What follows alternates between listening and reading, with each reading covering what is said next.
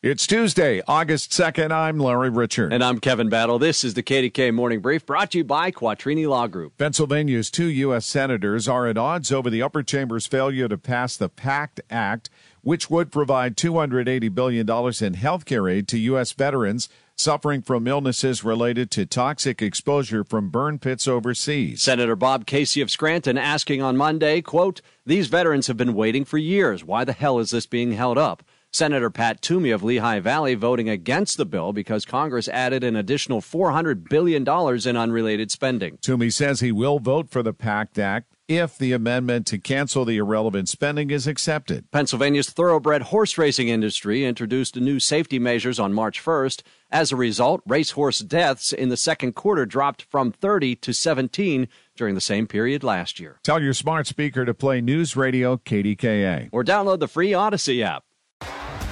T-Mobile has invested billions to light up America's largest 5G network, from big cities to small towns, including right here in yours. And great coverage is just the beginning. Right now, families and small businesses can save up to 20% versus AT&T and Verizon when they switch. Visit your local T-Mobile store today.